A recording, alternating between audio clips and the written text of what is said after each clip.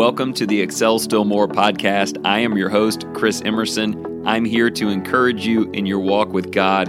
Thank you for joining in. Today's podcast is sponsored by Cunningham Financial Group. John Cunningham is a friend of mine and a brother in Christ, and he can help you with financial decisions and future planning. He's been a big help to me and my family, and I commend him to you. You can reach him at 205-913-1720. I am so thankful you're here, so let's get started.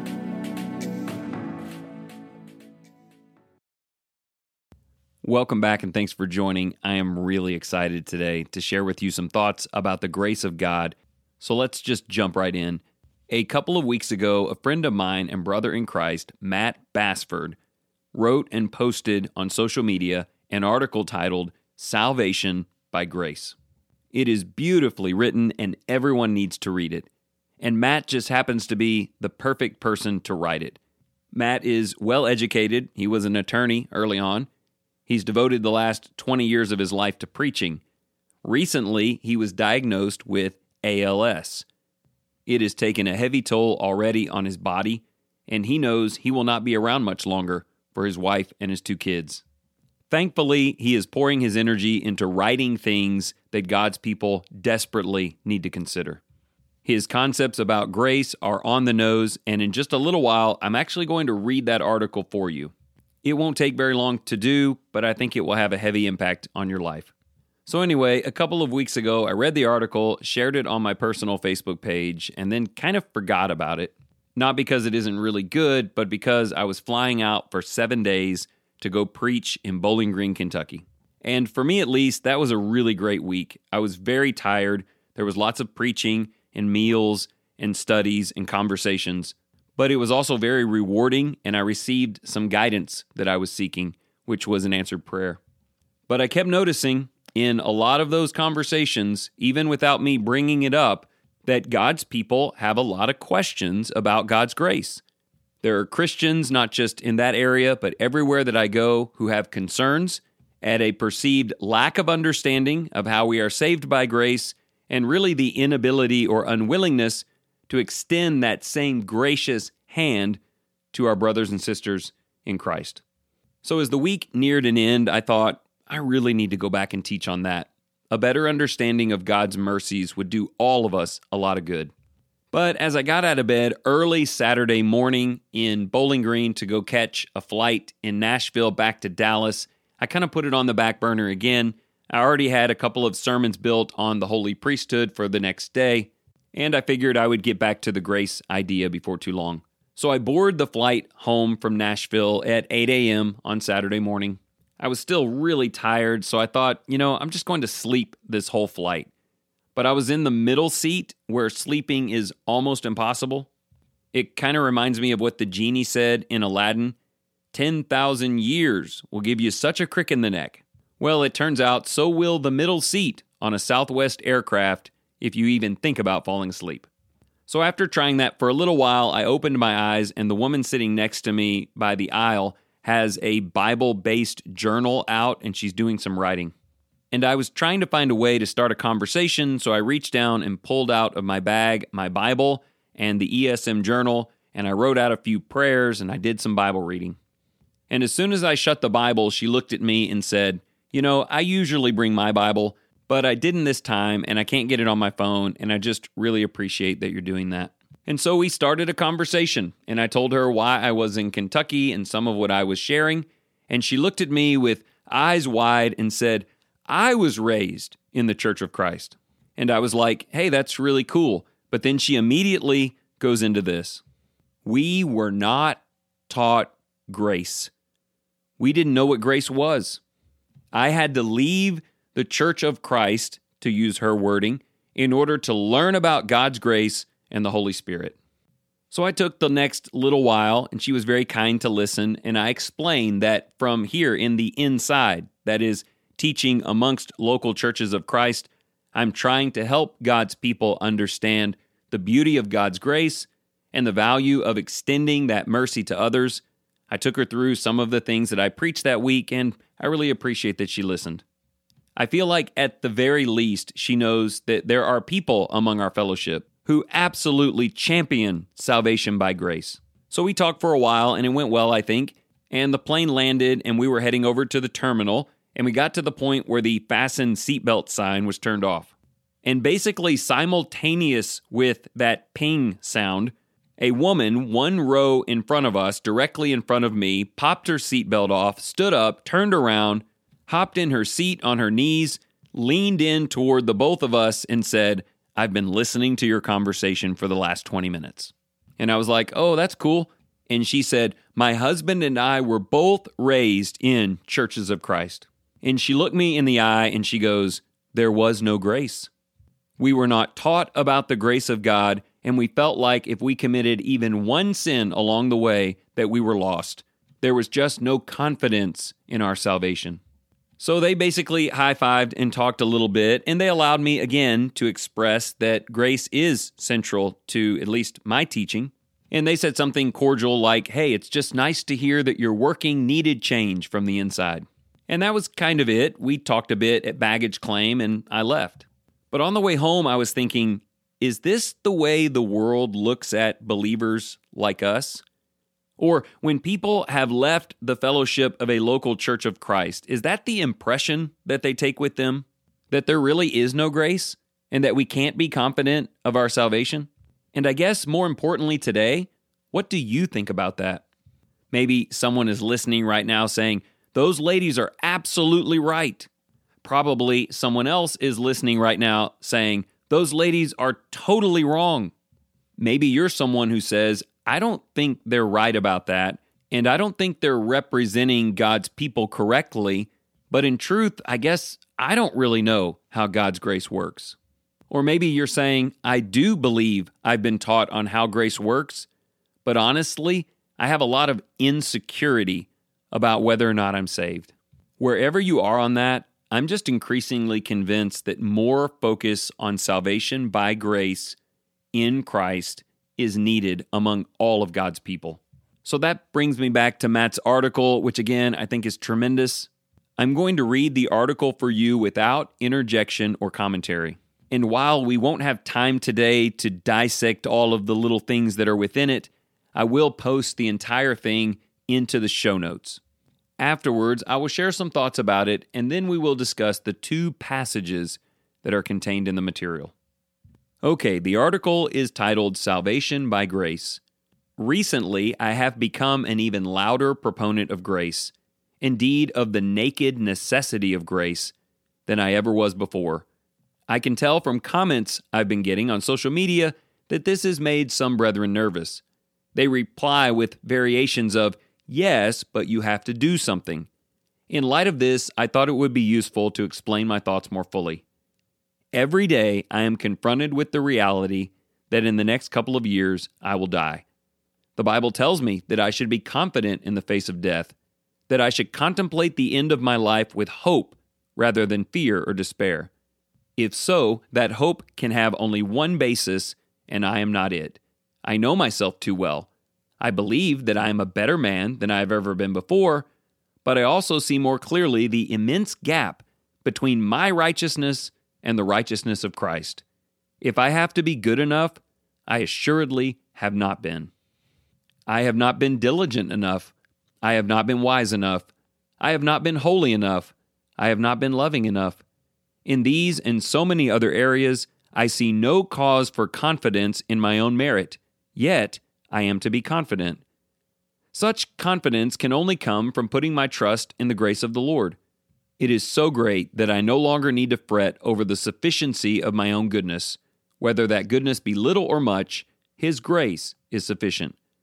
So far, I know that I have said little to settle the nerves of my concerned readers.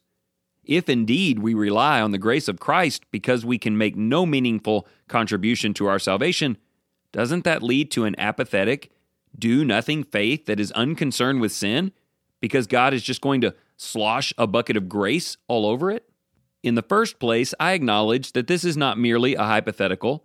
There are millions, both in the Lord's church and outside of it, who treat the grace that they imagine they have received as a license to be worldly. Second, though, the question was answered 2,000 years ago in Romans 6. Too often we go to Romans 6 to find support for our beliefs about baptism, but fail to reckon with the argument that the chapter makes. According to Paul, grace does not release us from the need to do anything. Instead, it puts us under obligation. We are freed from sin, but we become slaves of righteousness. If we truly understand ourselves in this way, the notion of being do-nothing Christians is laughable. Admittedly, earthly slaves are not known for diligence, but even they will work hard when under the eyes of their master. We can never escape the supervision of our master. We must consider ourselves as having no self-will left in the things of the Spirit because we have wholly given over that will to Jesus. We don't even have standing to ask how much or how little we should give, or whether it will be good enough. We already have signed over everything. This dovetails with James' discussion of justification by works in James chapter 2. Biblical scholars have pitted Paul and James against each other for hundreds of years. However, they should have noted that James didn't merely cite Abraham, one of the most illustrious figures of the Old Testament, as an example of justification by works. He also chose Rahab. I've watched Bible classes struggle with Rahab for years. How could God exalt a prostitute who helped the Israelites by lying? However, that's not a difficulty with the text. It's the point. We only become confused when we refuse to class ourselves with Rahab. Rahab did not justify herself by being good enough. She justified herself through the action that is inseparable with genuine faith. Instead of continuing on to destruction with the people of Jericho, she cast her lot with the people of God. It is the same with us. If her service was tainted by lying, how much more is our service tainted by envy, pride, carelessness, indifference, and lack of love? All of us are in the business of offering blemished sacrifices. Nonetheless, like Rahab, we serve anyway. We too have cast our lot with the people of God and are justified in His sight. The grace of the Bible is not a blank check that allows us to sin all the more. It is a demand that we put to death the old man of sin. None of us will ever succeed in so doing. None of us will ever come close. However, our souls do not depend on our success or failure. The same grace that asks for everything offers everything too, so that we may rest our hope not on ourselves, but on the salvation available only through Christ. Okay, that is really good, and I encourage you to find it and read it for yourself. But in the last 5 minutes or so, I just want to talk about the two passages he references. If you are looking for a better grasp on how we are saved by grace through faith, then read Romans chapters 1 through 6. The letter begins in chapter 1 by noting that there is sin all around us in the world. But then in chapter 2, he turns his message to the religious people of the day, including you and me. The world sins, but so do you. Yes, so did you, but also so do you still. It may not be the exact sin of the world. Maybe you don't rob someone, but maybe there's someone next to you who has need and you walk right by. In chapter 3, he just decodes it and says, no one is righteous, not even one, and everyone will always on their own fall short of the glory of God. So in chapters 4 and 5, he introduces Jesus, the great and perfect sacrifice, who loved us enough to give his life so that his righteousness can be our salvation. We are encouraged to believe in him, that we can be reunited with God because of him. He is grace personified. If you believe that he can make you more than you deserve to be, then in chapter 6, you're baptized into a relationship with him. You are united with the power of his death, and you come forth to a new life, a life that belongs to him. You are so grateful that he has saved you, that he has made you righteous, that he represents you in heaven, that he will take you home, that you give your life over to him. The text talks about being enslaved to God, but I'm not afraid of that. I was previously enslaved to sin with no merit beyond simple passing pleasures. But now I am indebted to God. I belong to God. I am owned and ruled by God. This is by no means a warrant to sin, and it's not okay to just go around sinning. But it accepts this important reality that even though you will continue to make mistakes, you will never accept them or live in them or allow them to grow because you belong to God. And on God's part, He's willing to accept that, which is pretty amazing. He's willing to accept servants who still do dumb things. But that's the beauty of it. If He started measuring you on the things that you did, you'd have ruined it long ago. But He is measuring you by the power of Jesus' blood and the representation of a beautiful high priest and king speaking up in heaven on your behalf. That is grace, and it makes me want to serve Him to the best of my ability every day.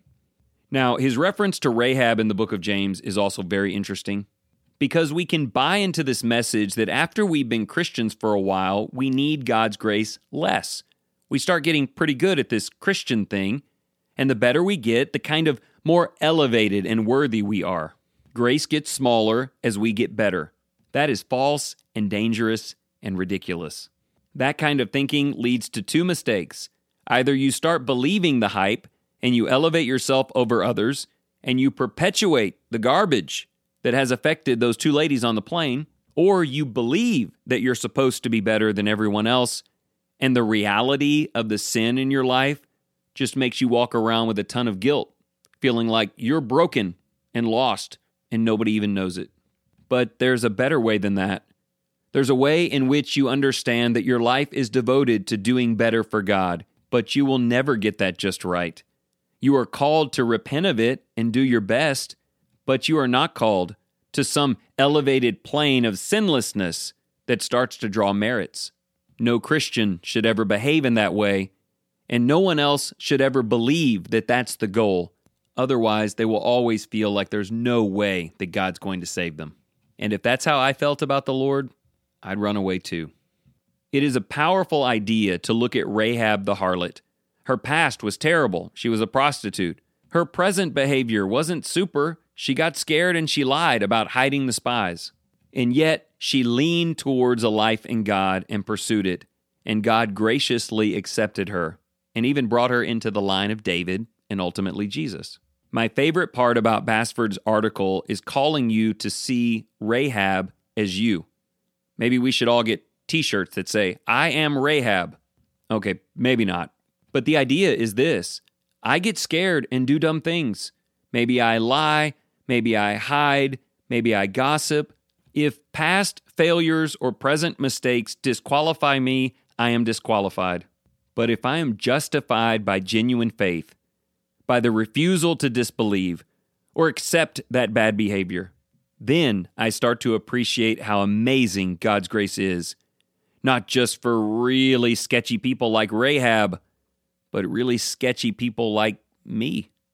I come to appreciate that I am saved by grace through faith, and that because of what God continues to lavish upon me, I will do the very best I can every day to love and obey Him.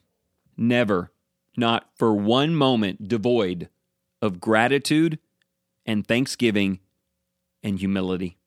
The truth is, willful disobedience to the Word, as I was sharing on that flight, will disqualify you from salvation. Not because it makes you any worse of a person or any less worthy than anyone else, but because it neglects to appreciate the love of God in your life, the great and enduring gift of Jesus that sustains you, and the life hope that comes from full and total surrender to salvation by grace.